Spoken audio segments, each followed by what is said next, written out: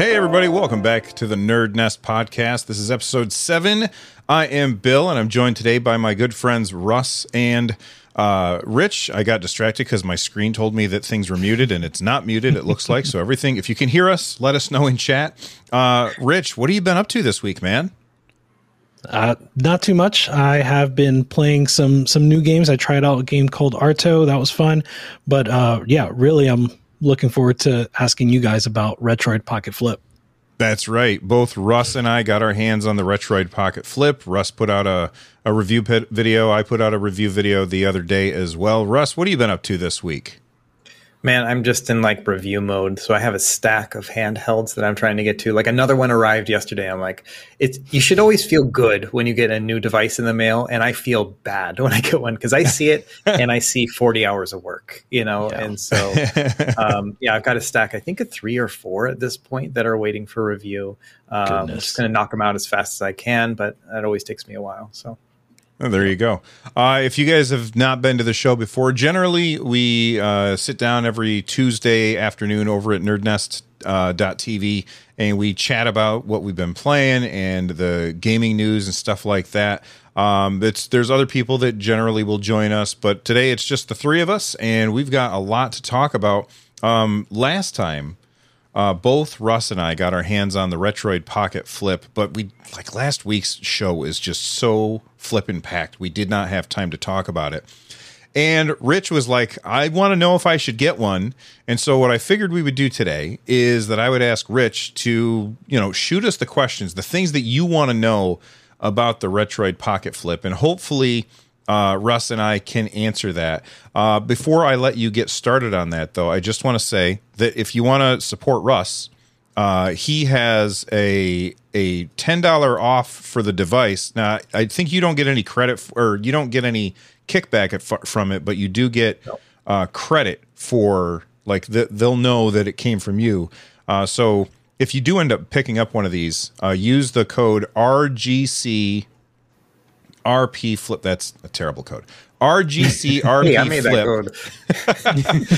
RGCRP Flip, and you get $10 off this device. So it comes down from $164 down to $154 if price is something that you're talking about. But Rich, what do you think, man? What are your questions about the Retroid Pocket Flip?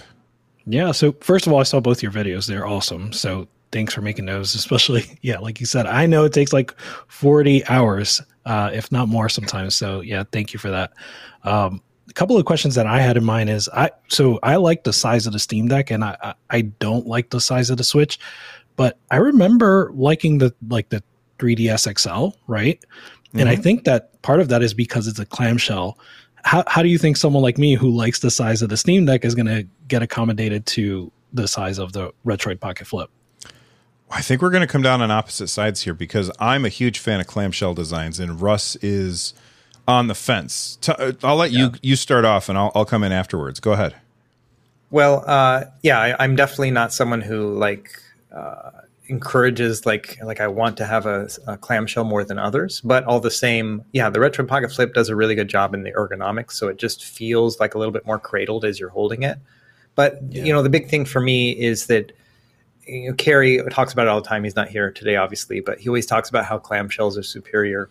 And he, his point is basically, and it's a point that Bill made in his video, is that it's just roomier because you don't have to contend with this competing space between the screen and the controls. And so because of that, it feels pretty roomy. Now, design-wise, I think they could have done a lot of things better. Like the placement of the analog sticks isn't the best, start and select button, things like that. So just from an ergonomic standpoint, they didn't do a great job with it. But just by using a clamshell, they kind of got a leg up on a lot of the other chocolate candy bar kind of size ones. Nice. Yeah. As I'm holding it in my hands, it feels really, really good to hold. And I really do like the clamshell design of this thing. I think that that's fantastic. When I first looked at the design of this, my initial reaction was that I did not like where they had put the thumbsticks. Now, in my video, I talked a lot about the fact that I have nostalgia for 8-bit and 16-bit games, so I'm not going to really use the thumbsticks all that much, although there are some 8 and 16-bit games that I would prefer to use the thumbsticks instead of the D-pad, like Ice Hockey on the NES. Like that one is just really, really good with a thumbstick. But I wasn't too keen on where they put those. I think that they did a really good job on the placement of these. Russ, you're absolutely right. The start and select buttons, huge misstep there. Those should have been up here someplace so I didn't have to, like, I basically have to bring my thumb all the way down. And it puts some extra strain on the thumb. You don't hit those buttons very often, so that's not really a huge deal. And then something else that I didn't like is that they didn't put a speaker in the middle right here. I think it would have been so much better. I mean, it didn't have to be like right here in the middle. They could have put speakers up here, right along this, or along the sides of the screen if they wanted. I'm not an engineer, so maybe there's a very good reason why they didn't do that. But as far as comfort, I think it's pretty good, especially because you don't have to hold it at a certain angle. Right. Because you have that clamshell design, you can hold it at a certain angle and have the screen at a separate angle, and it makes it a lot more comfortable. Now, Emilio Sanchez in chat said, trying out the 3DS again after the deck, and I got hand cramps like you wouldn't believe. I like the size of the deck. I will say the deck absolutely sounds or feels better than this. But the Steam Deck is not anywhere near as portable as this. So that's just something to keep in mind. What's your next question about that there, Russ? Or not Russ, Rich. Dang it, I did it again. No, that you did better. Just the two of us today, too. I know. This is your chance. You're going to improve today. Okay, so portability. What about battery life, right? So I know it's an Android handheld, so it's going to be much better than the Steam Deck in terms of emulating the systems that I'm thinking about, like NES, really 8-bit, 16-bit, like you said, Bill. But what's that battery life look like for those systems? Did you put it through its paces on battery life, Russ? I did. So worst case scenario is about like 4 to 5 hours. That's if you're just playing straight PS2 and GameCube. One thing I noticed, and I'm not sure if it's specific with the one machine I was testing, is sometimes when I was playing PS2, I would push it so hard. And again, I didn't have the fan on, so maybe that was an issue too. But I would push it so hard, sometimes the device would just turn off and be like, no, we're not playing today. It happened like twice, and so it wasn't enough for me to actually mention it in the review because it was a really fringe case when I was pushing it, but that was one thing I noticed. But aside from that, about 4 or 5 hours if you're really pushing it. When you're not pushing it, I would say 6 to 8 if you're just doing like retro game emulation. And then if you're just doing like streaming or video playback, it's like really good. So I watched like a 2-hour movie and I lost, I think, 11% battery or something like that. Wow. Yeah. And that was streaming via Plex from my local media server. So it was connecting to the internet, though, or at least to the Wi-Fi the entire time and streaming all that data. But still, that's really good. And so it's very phone-like in that kind of regard. You know what I mean? You watch movies, it's going to take up a little bit less bandwidth than playing games, and reading will probably be even better. But yeah, so its battery life is good. It's nothing like an x86 platform. The ARM chip definitely has some efficiencies when it comes to that. So for sure. And I did not put it through its paces when it comes to batteries because I'm playing 8-bit, 16-bit games. There's no way I'm not going to touch this battery. If I just plug it in when I go to sleep at night, I don't have to worry about it. That's the same reason when I pick out my phone, I always get the biggest phone because it has the biggest battery because I don't want to have to think about battery. And with this device, I absolutely do not have to think about the battery. Awesome. All right. I've been watching you guys talk about setting it up. That's the last question I have, setting it up. So let me ask you, Bill, from someone that hasn't set up an Android handheld before, and you're getting personal advice from Russ. So like, what has that experience been like for setting it up for your games? Yeah, we're in a private Discord, and I was getting frustrated by this thing. Nothing against Russ's guides. I'm bad at following guides. Like I'm going through and I'm trying to follow the directions, and I'm like one of those jerks that's like, oh, okay, I get how it's done. Then I go through and I do some stuff, and then I'm like, wait a second, what the hell? That's not okay. Let me go back and look. And so I was getting really frustrated. But that's after, like, I remember back in the day being on a PC and getting like setting up my emulation stuff, like it was a chore. It was a nightmare getting everything set up. And that was a giant pain in the rear. Like I didn't even use a front end most of the time. I would just go and pick, the emulator, and I would say, okay, I know that I want to launch this emulator. So I wouldn't even bother with a front end because it was just too much work. And then I got the Steam Deck, and EmuDeck came out with this. You click 4 things, and then you just sit there and drop your ROMs in the right folder, and you're done. Yep. And I was like, boy, that's real nice. So I was really hoping that this thing would have a similar experience, and it absolutely does not. But if you're smart and not an idiot like me, and you actually pay attention to Russ's guides, he I asked him a question, and he pasted part of his guide into the thing. And I followed that, and I was like, oh yeah, that worked great. And Russ is probably sitting there. If you just looked at the guide, you big dummy. So the fact that you need a guide, not a great experience. Sure. But now that I've followed the guide and I got it all set up, I'm really happy with it. But if you're looking for something that's really easy and streamlined to set up, this isn't it. Fair enough. And Russ, I was going to ask, which like front end are you using? Which front end are you talking about in the guide, or are there multiple front ends in the guide? Yeah, so I should mention too with my guide, it's like I don't have a Retroid Pocket Flip guide. Like I'm actually thinking about doing one, but again, it's the whole 40 hours of work thing.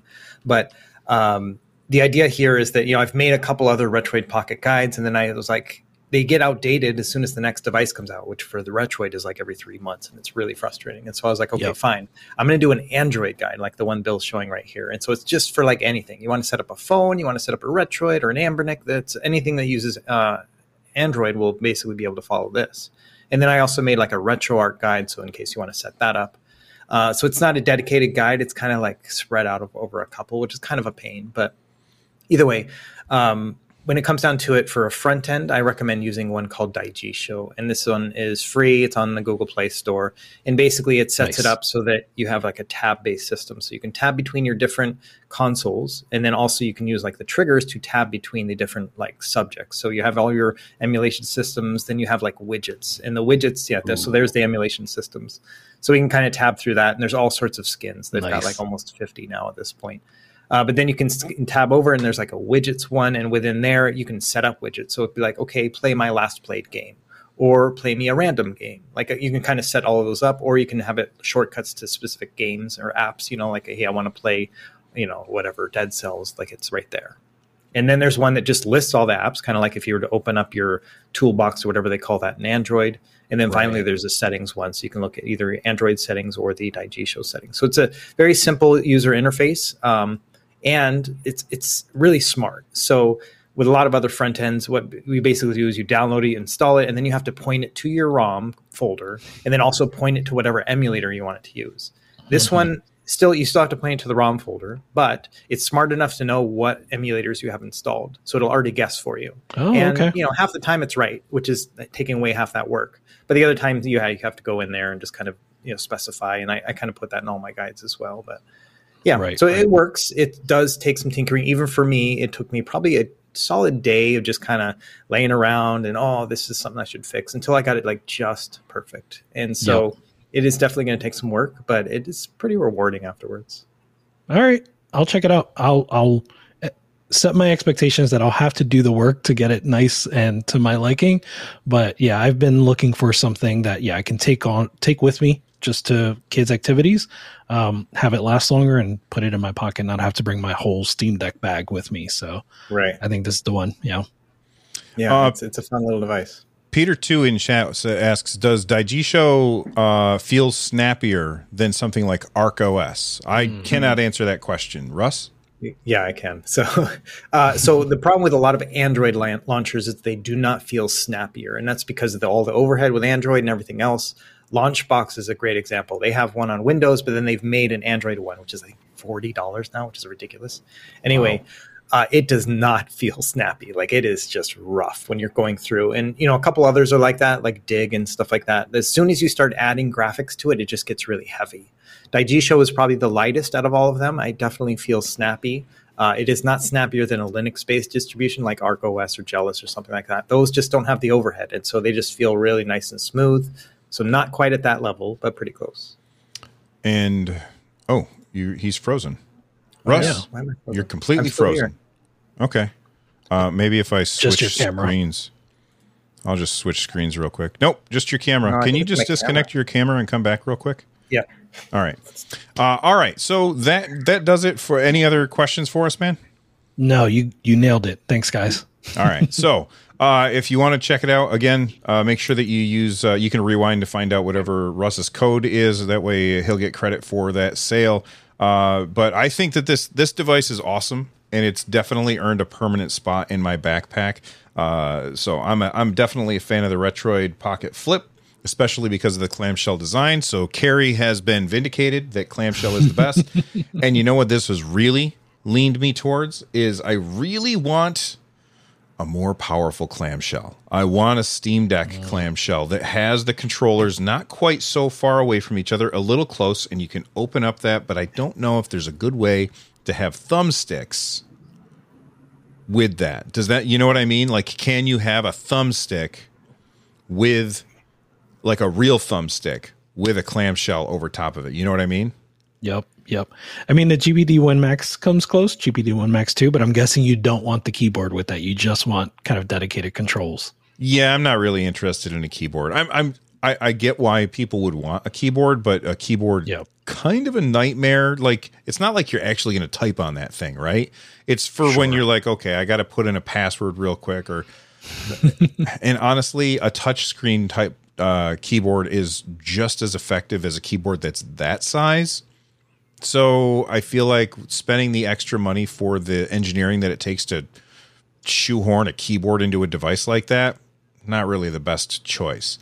All right, let's move on. Hi, I'm Daniel, founder of Pretty Litter. Did you know cats tend to hide symptoms of sickness and pain? I learned this the hard way after losing my cat, Gingy. So I created Pretty Litter, a health monitoring litter that helps detect early signs of illness by changing colors, saving you money and potentially your cat's life. Pretty Litter is veterinarian developed, and it's the easiest way to keep tabs on your fur baby's health right at home. Go to prettylitter.com and use code SPOTIFY for 20% off your first order and a free cat toy. Terms and conditions apply. See site for details. When you need mealtime inspiration, it's worth shopping Kroger, where you'll find over 30,000 mouth-watering choices that excite your inner foodie. And no matter what tasty choice you make, you'll enjoy our everyday low prices, plus extra ways to save, like digital coupons worth over $600 each week. You can also save up to $1 off per gallon at the pump with fuel points. More savings and more inspiring flavors make shopping Kroger worth it every time. Kroger, fresh for everyone. Fuel restrictions apply. And we're going to talk about Xbox next. I know that the thumbnail said Zelda stuff. We definitely have that to talk about. It is Zelda week after all.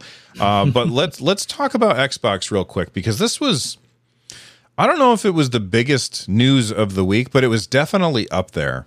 And it's definitely something that I think that people are interested in. Microsoft's chief Phil Spencer, he went on an interview with the XCast, which is basically the Kind of Funny Games Xbox podcast, right after they've got some really bad news about Redfall. And I gotta say, he was answering the questions that they asked him, and he didn't really try and dodge. And I thought that was impressive. I'm just going to read a couple of quotes, and then we'll kind of talk about what is it that he said. I have to click on this because I was set up for 3 people on the show. All right. So he says, we're not in the business of out-consoling Sony or out-consoling Nintendo. He was talking to them. And then he said, I see the commentary that if you just build great games, everything will turn around. It's just not true that if we go off and build great games, all of a sudden you're going to see the console share shift in some dramatic way. We lost the worst generation to lose in the Xbox One generation, where everybody built their digital library of games. We want to make our Xbox community feel awesome, but this idea that if we just focus more on great games on our console, that somehow we're going to win the console race doesn't really lay into the reality of most people. There is no world where Starfield is an 11 out of 10 and people start selling their PS5s. That's not going to happen. Okay. So apparently it's not letting Russ come back in for some reason. Russ, I'm not sure why. I apologize. I will have to look into that. It's not letting him rejoin the call or call. Maybe it's because we're already live. That's bad design. I'm going to have lame. Yeah, I don't like that. We want Russ. All right. That's right. So, Russ, just get on a plane and fly over to one of our houses and hop on the camera with us. All right. So, Rich, what do you think? I want to take this apart piece by piece. Oh, there he is. Yeah, He's calling. He's calling. There he is. We've got him. All right. Is he back? Audio people, I apologize. Okay, sorry. Nah, no worries, man. So, the only thing you missed is we just read off Phil Spencer's quotes here. His first one, where he said, "We're not in the business of out-consoling Sony or out-consoling Nintendo." Rich, what's your thoughts on that? Two sides to that. First, I think this is, what at least we have been talking about in these last few weeks, that this is, we do want worse, by the way. That, Microsoft isn't necessarily in the business at this point of just selling consoles. So there's that part to it. But I think also what he's saying here that I think got a little bit misconstrued is that they can't just make good games, right? That's what he's saying. Not that they won't make good games, but right. that alone is not the answer. And I think part of that is the fact that there are people that are going to buy a PS5, and those people may or may not buy an Xbox Series X, and vice versa, right? Like, these aren't necessarily the same people that are going to buy this, buy both systems. Most people won't. And like, to his point, a lot of people have built up a digital library, and there's a lot of inertia in that. You can't just have your PS4, PS5 library and abandon that and go get an Xbox Series X. So his job is to figure out, how can he still onboard people onto his platform, whether that platform is hardware or that platform is Game Pass or Games as a Service? How can he onboard people onto the platform despite the fact that they're playing from behind when it comes to digital libraries? I will say that I don't necessarily think it's the digital libraries nearly as much as it is who you play with. Like, if I play with Russ and Rich and they have a PlayStation, I'm buying a PlayStation. If I play with Carrie and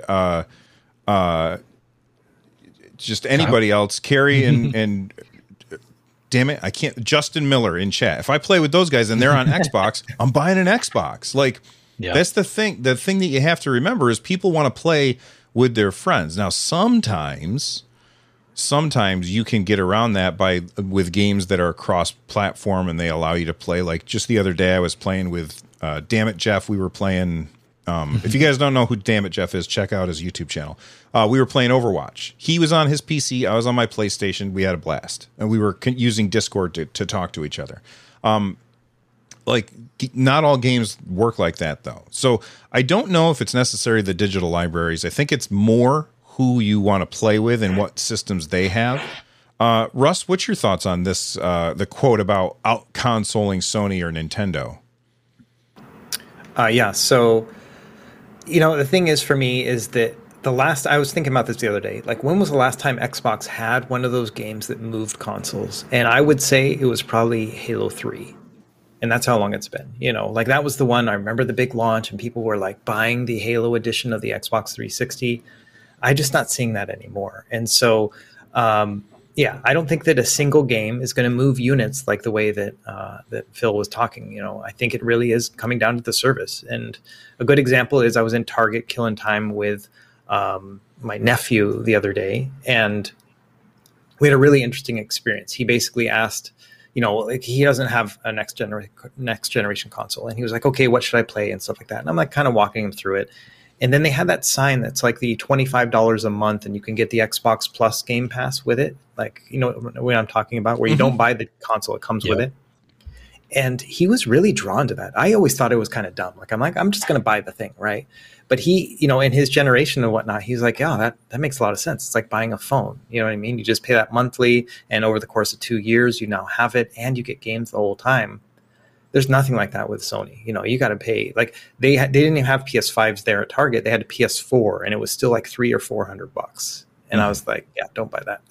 So, yeah, so it's totally different use case. He's a guy who doesn't have any friends online or any of that kind of stuff in terms of who he wants to play with. He's just kind of looking for the next best thing. And I think he's probably going to end up playing Destiny because that's the new Halo anyway. And so I think that's kind of where he was drawn. And it was nothing to do with what kind of games were there. It was just the pricing and the availability of the entire service.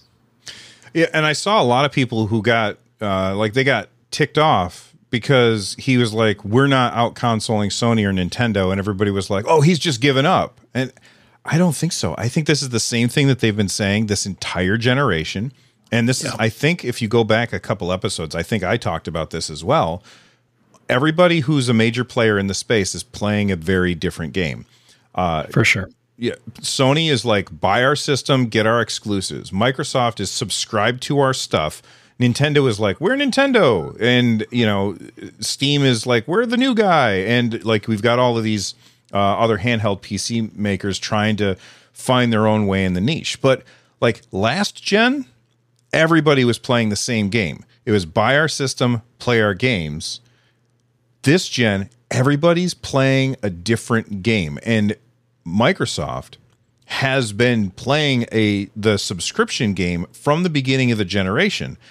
Yep. And he's saying this, and a lot of people were like, boy, this sounds really bad for him to say. No, he's been saying this the whole time. He's been saying, this is our model. Our model is to get as many people on Game Pass as possible.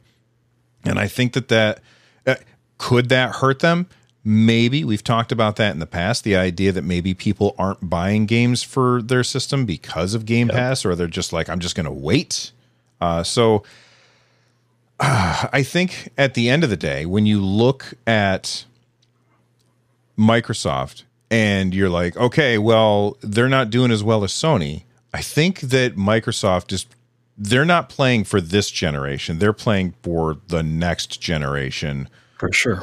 Because it's all going to be subscription. And like Sony's already tried to copy Game Pass. Nintendo has their Nintendo Online service, which gives you access to their retro games and their DLC. Sometimes they won't commit to that. We'll talk about Nintendo later, guys. But overall, I just think that they're very, very different things. And for him to say there's no world where Starfield is 11 out of 10 and people start selling their PS5, that's not going to happen. I agree with that. I don't like, but that's not their goal. Their goal is to get people to subscribe to Game Pass. And I think that's perfectly reasonable. So anything else? Go ahead.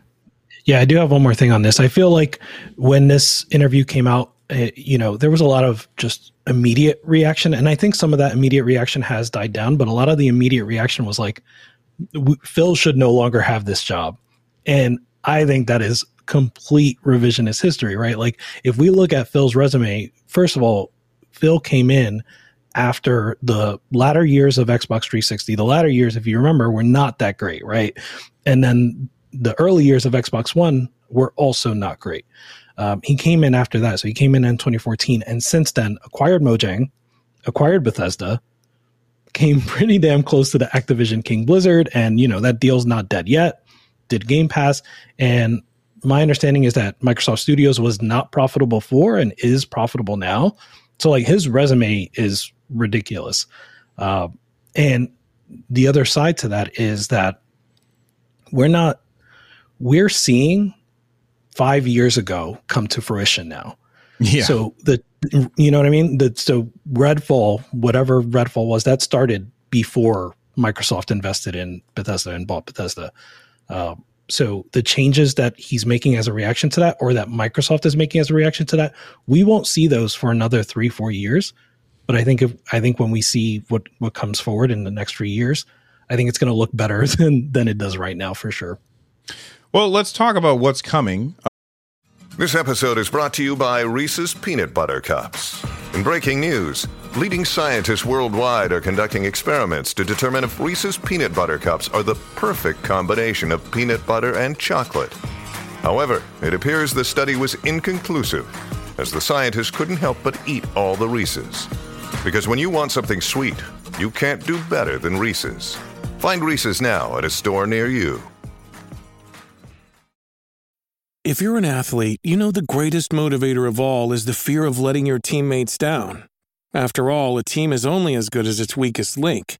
So you owe it to those wearing the same jersey as you to be your best every time you step on the field. That's why there's no vape in team.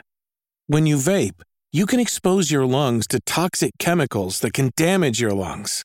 If you're a step behind, the team's a step behind. Brought to you by The Real Cost and the FDA.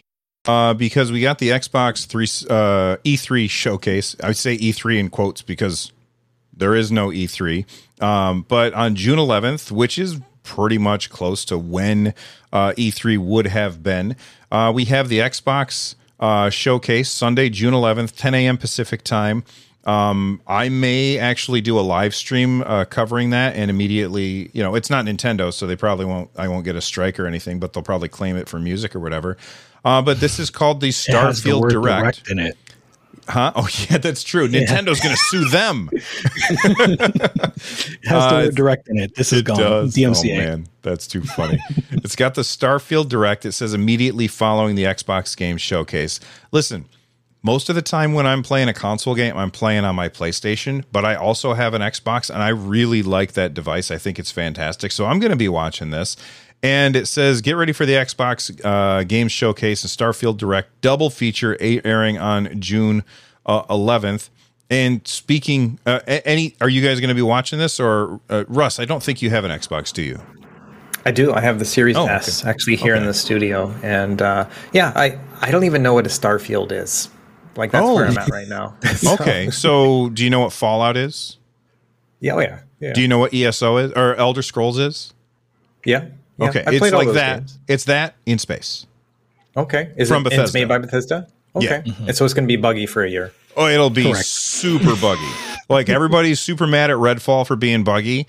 Everybody's going to be like, "Oh, Starfield's so amazing," and like there's going to be people glitching through walls, and their faces are going to fall off, like Captain America in the that Marvel game.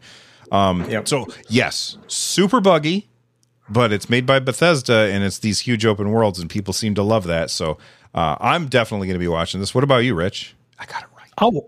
I'll watch it. Yeah, good job. I'll watch it. My expectations are pretty low. That said, I have been spoiled by now a shadow drop during an Xbox showcase. So if they do that again, that would be wonderful. But I know they're not.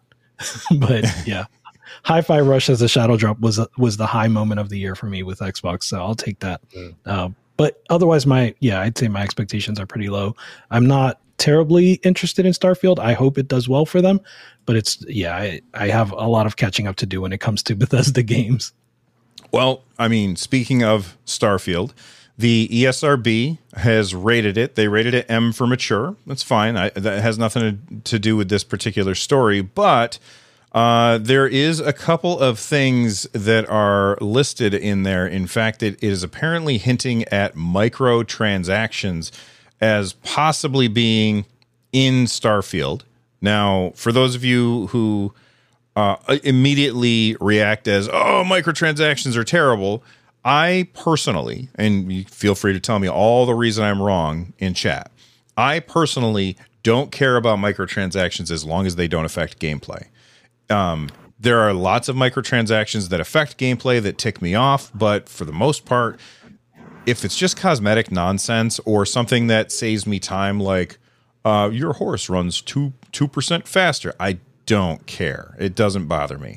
For Starfield hinting at microtransactions from the actual rating from the ESRB, some people are saying, well, this could be because Bethesda has this, I think it's a profit sharing model with modders.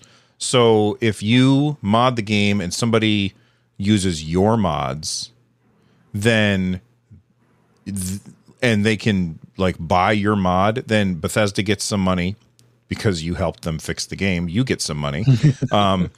And like everybody's happy. For the audio listeners, I'm doing air quotes. Sorry, audio listeners, you can't see my fingers. Air quotes. All right, everybody's happy.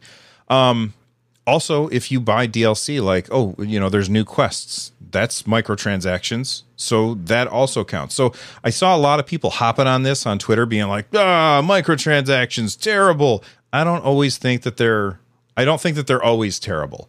We don't know what they're like yet, so we'll have to wait and find out. If they don't mention microtransactions during the Direct, it's so funny it's called a Direct. If they don't mention those during the Direct, then it makes me think that they're trying to hide them. And if we don't find out about them until after the game has been reviewed, then all kinds of red flags go up, because we've seen games do that where they have no microtransactions. The game comes out, it's reviewed, and then microtransactions out the wazoo. Everybody, we just updated. Here you go. Yeah. Russ, what do you think about this, man? To it. Yeah, I think people are sensitive to it from Bethesda, just because aren't they the ones that started it with the horse armor and Oblivion? Armor. Like it's them, you know. And so, yeah, I can see why people are like, "Oh no, they're at it again." You know, it's been 20 years, but still. Rich? Yeah, I just saw Emilio's comment as well. It does seem like also Ratchet and Clank Rift Apart has this tag apparently that's in the ESRB. There's a thread that you linked in our chat, and it seems like Forspoken is another one. So it seems like this tag is common even in scenarios where it's not exactly what you would expect. So this could be a non-story. It's like you said, we'll see when it comes out. But yeah, I also would not be surprised by the makers of Horse Armor necessarily having microtransactions in their video game. So, yeah, it's one of those things where we'll see what happens. Listen, we can't do anything about it. We're stuck with microtransactions for the rest of time. I don't remember what car it was. Mercedes-Benz. They just released. Yes, I know this is I don't even care about cars. They just released a thing where you can pay X dollars a month. I forget how much it is. I think it's $60 a month to have your car go from 0 to 60 0.2 seconds faster. That's bananas. With a subscription. And I tweeted out, haha, all of you non-gamers thought you could avoid horse armor. Because that's exactly what that is. It's just ridiculous. So they're here. There's no getting away from them. Bald Sea Lion Productions says microtransactions can be good to breathe life into a game, but can be easily abused. I absolutely agree with that. All right. Well, everybody, we've been going for about a half an hour, and I want to make sure that we hit these stories from Nintendo. So we have some other stuff, and if there's time at the end, we'll try and talk about some local couch multiplayer games, some new trivia game that Rich found, and maybe some review bombing that's going on. So stick around if you possibly want to hear about those. But let's move on and talk about what I think has to be the biggest story of the week, especially as everybody on the panel here really likes emulation stuff. Nintendo has issued a DMCA takedown requests to GitHub, including the lockpick tool. Now, the lockpick tool, for those of you that don't know, listen, I'm probably going to get some stuff wrong. Feel free to correct me. I try and keep things very, very simple. The lockpick tool allows you to, if you get it installed on your Switch, it allows you to put your cartridge in and then download the information from that cartridge so that you can then take the ROM that the cartridge that you paid for and make a copy of it, which is 100% legal. Gentlemen, am I wrong about that? So lockpick is for production and title keys. So it's different. It's the cryptographic keys that are necessary within an emulator to run those dumped games. So it's like the BIOS files. Basically. Oh, okay. Yeah. But it's the thing that makes the BIOS files and it's legal, right? Right. Yeah. Well, so that's the part where I would say we don't know whether or not it's legal. Yes. In all caps, we're not lawyers. It's been assumed to be legal up until this point. The law or whatever that Nintendo is citing is called the circumvention of a technological measure. Yeah, we're not lawyers. And I'll paste a link here.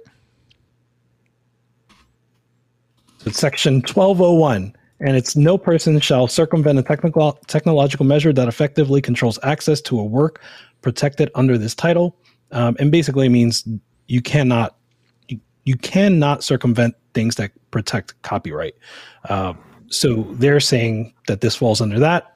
There's been no legal precedent to this point, but if this were to go to court, which it won't, but if it were to go to court, that's where we would find legal precedent. So it's not legal or illegal yet. It's Schrodinger's cat, right? We don't know,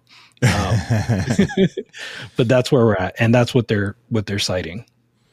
So Jason Will asks a question that I think a lot of people are wondering. Am I buying a game or a license to play that game? I need to read the fine print. You are not buying a game. You do not own games. Nobody owns games. Everybody who is always like, physical media means that I own my games. No, you don't. You own a license to play that game, and that license can be revoked from you whenever they want. Now, if they did that, everybody would be super angry at them, so nobody's stupid enough to do that.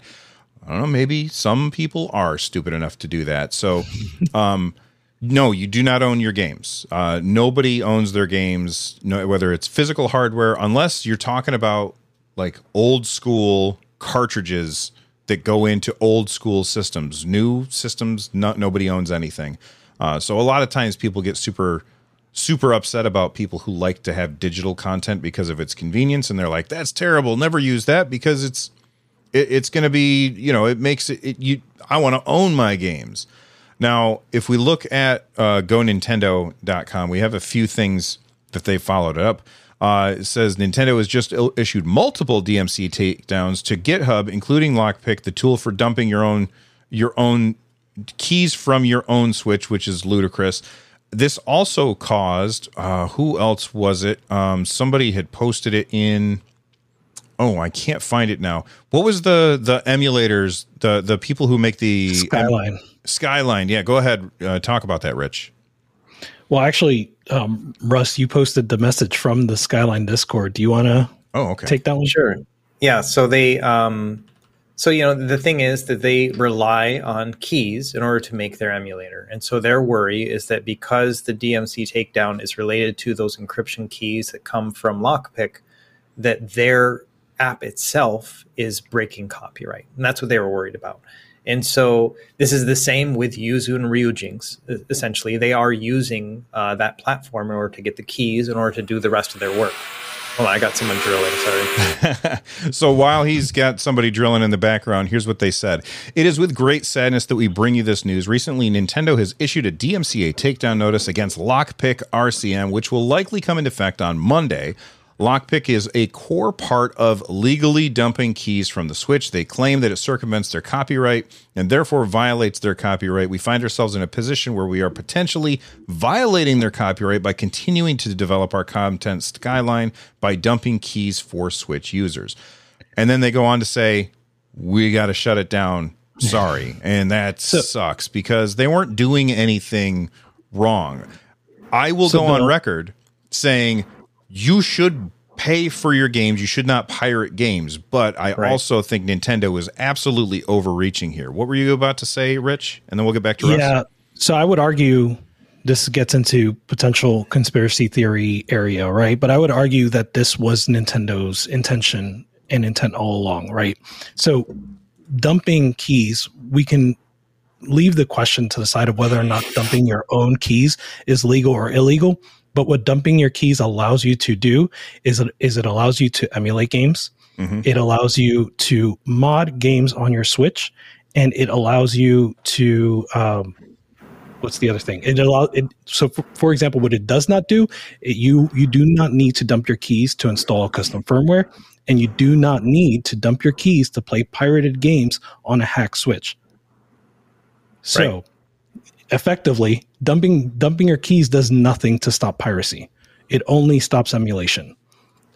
So I believe that the reason for this is, in fact, to make emulation and the act of creating emulators illegal, so that people like the Skyline developers are forced to stop what they're doing, and things like that. So I think this is the desired outcome from Nintendo. Russ? Oh, he's still got drilling going on. So I also think that this throws a cold blanket on anybody who creates content related to Nintendo. Correct. Zelda comes out on Friday. I was like, after work on Friday, I'm going to come home. I'm going to have Zelda installed on my Switch. Which I paid for. I went out. My wife went out and got me an OLED Switch because the new Zelda one, because she's awesome. And I was going to play it and stream it on my YouTube channel. I'm not doing that now. Like they're being ridiculous. And I'll talk about something else that they actually went after very, very soon. Russ, is there still drilling? No, they just finished. It's going back and forth. Sorry, it's like my neighbor. But anyway, it's okay. So, so the thing is, right, we've talked about the piracy versus emulation thing. Big fan of emulation, obviously not with piracy. And so that's why when I show like my games and I'm playing it on a Switch or on a Steam Deck, I show the Switch cartridge at the same time. Like I'm showing that I bought it, dumped it, and playing it, right? And that's the way I think about it. You know, it's like I'm taking like a CD and ripping it into MP3, basically. Mm-hmm. It's kind of that same idea. Now the whole license and rights and all other kind of stuff, sure, it really hasn't been tested in court. At the end of the day, I just want to play my games on different platforms. And it really sucks that Nintendo's doing that. I get why they're doing it specifically with Switch, because it is the only actively sold console that is being emulated to a larger degree. And so, I get why they're doing that. But all the same, pirates are going to pirate regardless of any of this other stuff. And so, I don't know. I feel like they're punishing their fans, the people who are most excited and who already pay for their stuff in ways that just, makes it really hard. I had an anecdote the other day on my Retro Pocket Flip review. I was going to show how you could play like YouTube on it. You could play YouTube, like just a video or whatever. And I was going to play the Tears of the Kingdom trailer. And I was going to say, hey, look, it plays Tears of the Kingdom trailer. And I was just going to do that. And I was like, you know what? I can't even do that because I don't even want to risk it, you know? And so it sucks that it kind of gets in our way of like, okay, you know, I want to be the most creative as I can be as a creator, just because it's fun, it's entertaining for everybody else. But because of Nintendo's practices, we're all selling ourselves a little bit short, which kind of sucks. Yeah. Speaking of like that cold blanket, chilling effect is the word that I was trying to think of. Speaking of the chilling effect that this has, if you guys don't know who Alana Pierce is, she used to be regular on the IGN's Nintendo podcast, which I can't remember the name of it off the top of my head.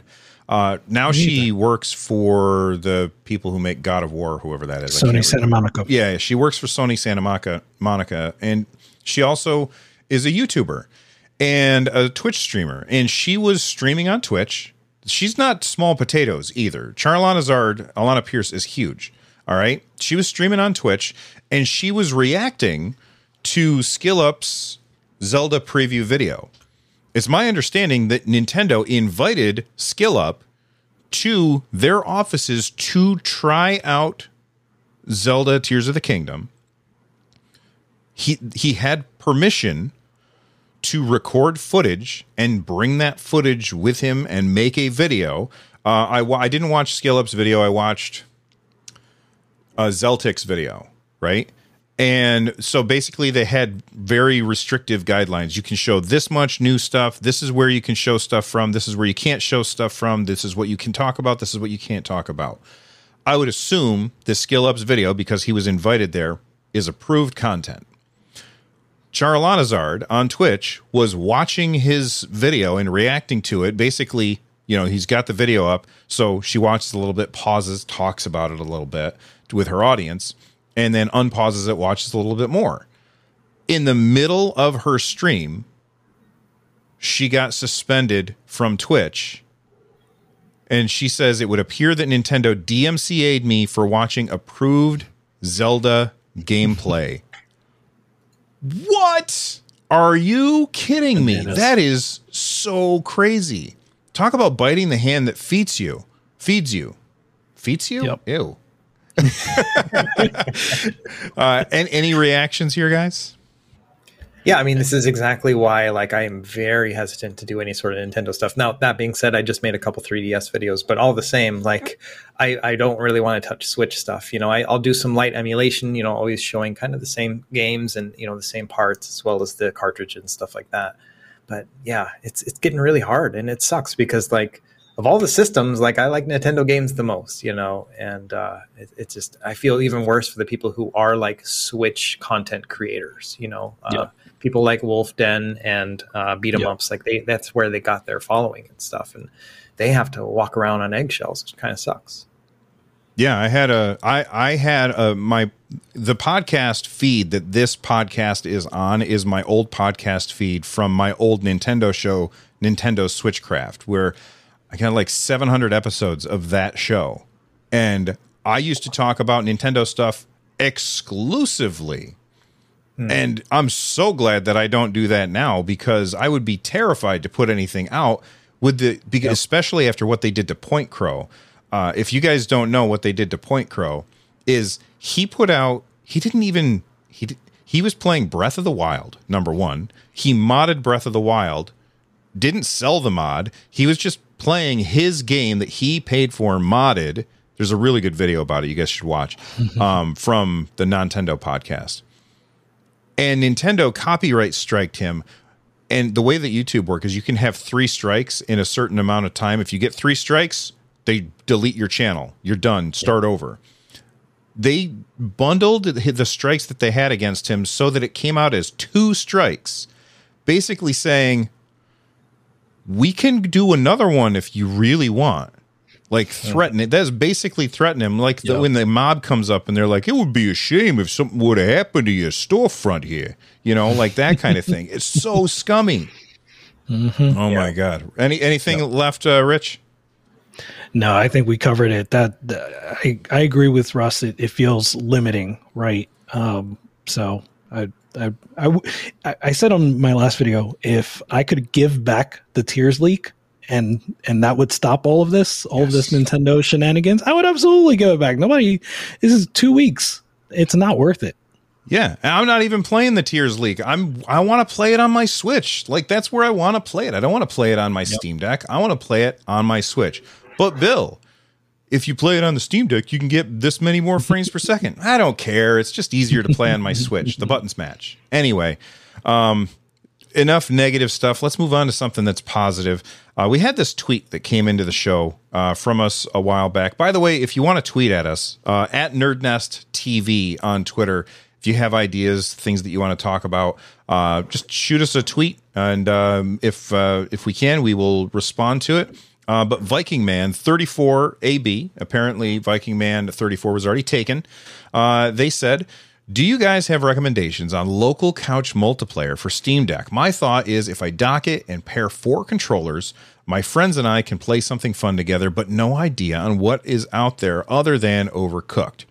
I'm going to start by saying all mine are going to sound the same. Streets of Rage 4, Teenage Mutant Ninja Turtles, Shredder's Revenge, any game that's like Streets of Rogue, all those games that are side-scrolling beat-em-ups, they play fantastic. I have zero interest in anything that's split screen. I don't like split screen gaming. It's a pain. So anything where everybody is all on one screen at the same time is going to play fantastic. And TMNT runs like butter on the Steam Deck. It's just such a fantastic game.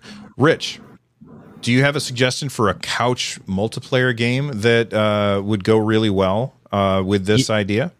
Yeah, so before I talk about the thing I was going to mention, just to stick to kind of closer to what the question is, Jackbox is my suggestion. Yes. Yeah, right? So I love Jackbox. It's a series of different games, and Jackbox usually there's like 7 of them now, and it usually comes with 2, 3, 4 games in one package.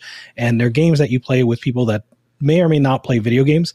So one of them is Drawful, which I believe you make an awful drawing of the prompt, and the folks with you are supposed to guess. So kind of like Pictionary. But you do it on your phone. So everybody can play, even if you have no controller, you just log into the game with your phone. So it's really accessible for anybody. What I was going to mention, and you kind of alluded to it earlier and said that I discovered it, but actually Emilio Sanchez in the chat sent it over to me, recommended it to me, GameDole.wtf, which is a daily game trivia thing that you can play with your friends. Well, you can play it yourself and just kind of compete with your friends, right? And so the main one is the artwork one, where they show you a cover art for a video game kind of blurred, and they give you a little piece of a corner, and you take a guess of the game, and then you get like 5 lives, and after each life you get another corner of the artwork, so you can see a little bit more, and it refreshes every day, so you can try your best. I'm purposely not clicking on anything because I don't want to spoil anything for anybody who wants to play it, because usually you could play like once a day with these kind of things.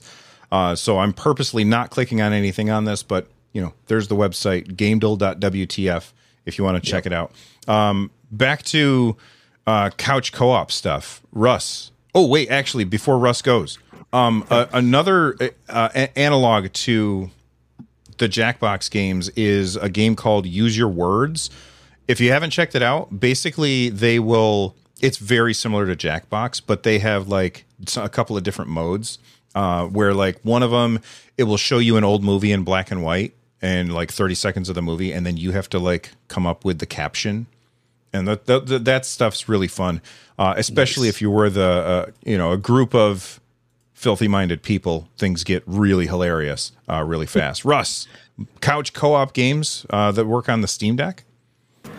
Yeah, so I'm obviously going to talk about emulation. So EmuDeck has it set up. Yeah, exactly. EmuDeck has it set up where they've tried their best to get multi-controller support set up for each of the emulators. It is a tricky business, right? And so some work better than the others, but for the most part, like RetroArch, for example, will work. And so you'll have to get like a USB hub if you have your Steam Deck docked, right? But you could get like 2.4 gigahertz controllers and kind of have set up like that, or you could try to do Bluetooth. It's going to get a little wonky with that, but either way, that's definitely something you could set up.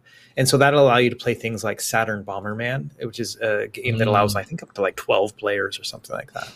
And so you have games like that you can try out. But the one that I was kind of thinking about, initially I thought, maybe like an older Mario Party game, but those are so slow nowadays. Like it's very hard to keep your attention. So the Switch version is probably the best one right now. But the ones I was thinking about were the old trivia games. So like You Don't Know Jack, you guys remember that? Yeah. So that was on like the PS1 back in the day. And what's funny about them now is they're so dated and they're like classic retro. So if you're from a time period, like you remember that time period well, it's like going back in a time machine and playing those games. And those games are set up like those party games where you only need one controller. So it's really easy to kind of set up emulation wise. And then you guys can all just kind of like try to answer these old school questions like from back in the era. So you have to kind of put yourself in an old mind frame. And so I've always really liked that idea as well. As far as couch co-op, it's hard because a lot of them were split screen, so you could do things like Mario Kart and stuff like that. But yeah, it can get a little bit crazy after a while with all the stuff moving around and whatnot. So yeah, I would stick to party games and try to play some of those classic ones from your era, and it's kind of fun. Yeah, I have those old You Don't Know Jack games that I bought on Steam.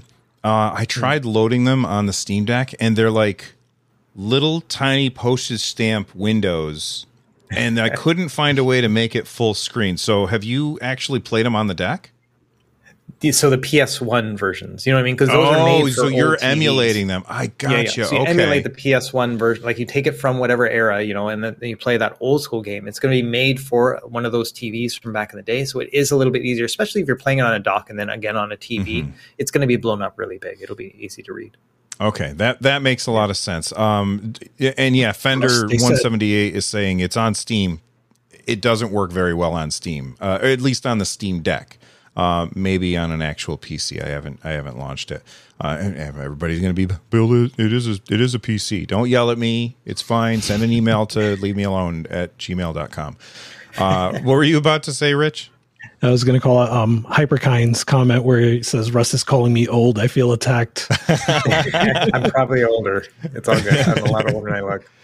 I will say, not really related to this topic, but You Don't Know Jack, you mentioned that. There was a website back in the late 90s where you could play a game called Acrophobia, where everybody would make, like they would give you an acronym. I wish this game still existed.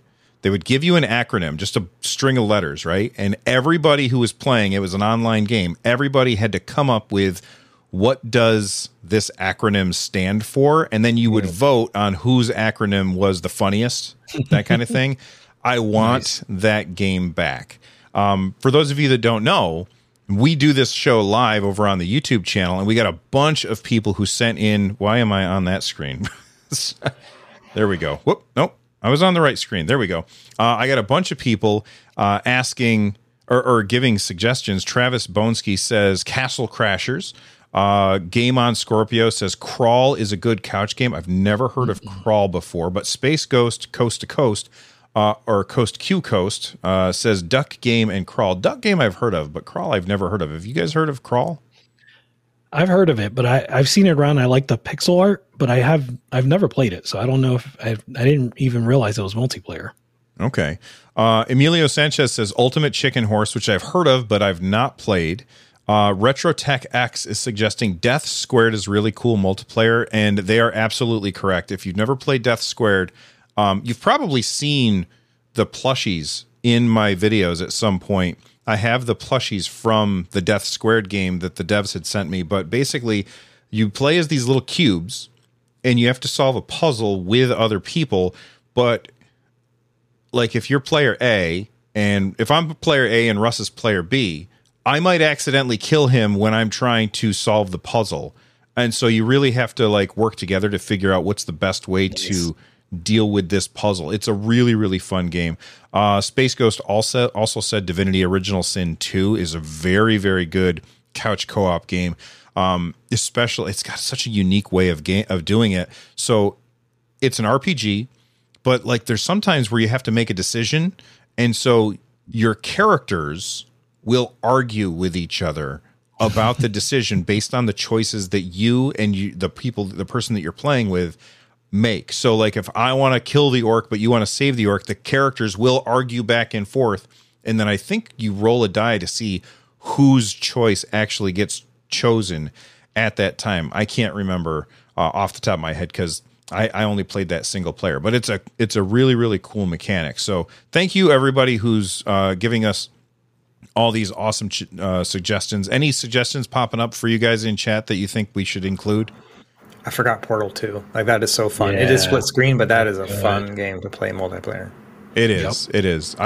Even single player. It's fantastic. What were you about to say, Rich? Shadow Moses called out Lovers in a Dangerous Space-Time, and that takes me back. I played that with my son when my son was about 5-6 years old, so a few years ago.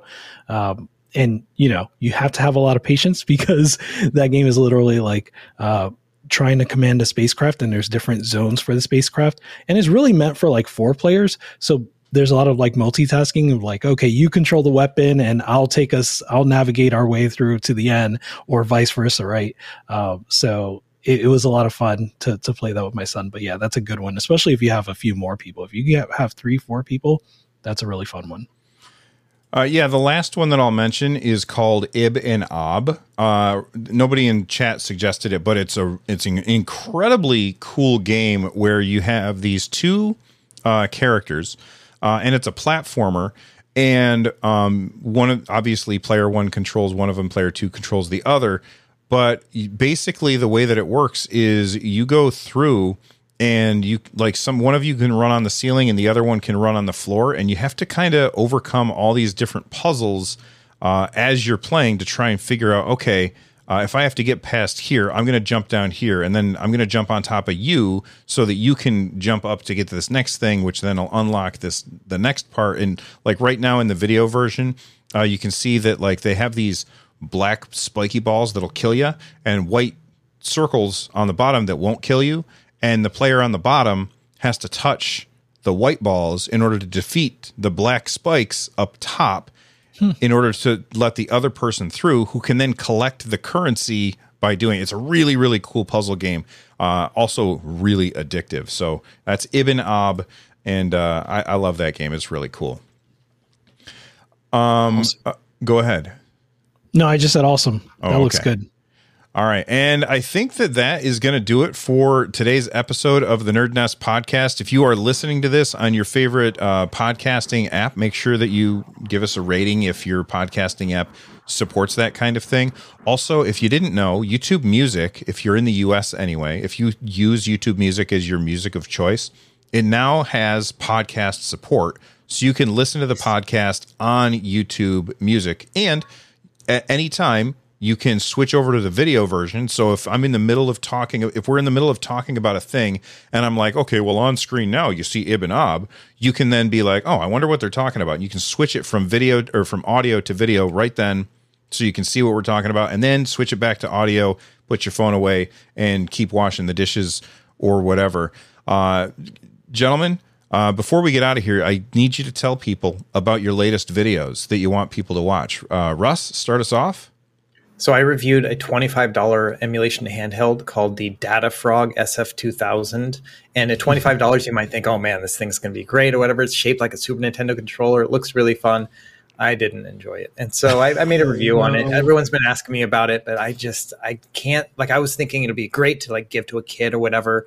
I don't want to put them through that torture, you know? And so, yeah, maybe don't watch the video, or maybe, I don't know. I have an ROG Ally video coming out on Thursday, so maybe that'll be okay. Boy, I'm so jealous. Yes, Russ got an ROG Ally. Right, oh yeah, like look right behind him. Hey, if you guys were watching this on YouTube Music, you could have paused it right then and seen the box behind Russ as he's trying to tease everybody that he's got one of those. Just so fantastic. I'm really looking forward to hearing your thoughts on that. Rich, I got it right again. Tell me, what is your latest video, man? I'm killing it. So the one I want to talk about is It's Time for a Change. I released that on Friday. It's about PC ports and just the state of PC ports. We talked about it in last week's podcast. And really the question that I ask is it something that is solvable? And what do we, as the gamers, as the consumers, however you want to look at it, what do we want to do about it? What are we willing to do about it? And do we even care? Or are we just okay with the way things are? So that's what I talk about in that episode. Awesome. And before we get out of here, I just want to say thank you to everybody who's here for the live show. If you're listening to this and you want to check out the live show, if you're watching this and you want to check out the live show, we record this on Tuesday afternoons.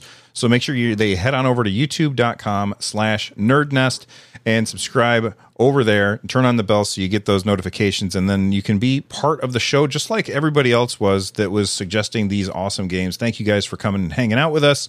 Gentlemen, tell everybody goodbye while I hit this finish button. Goodbye, everybody. See ya.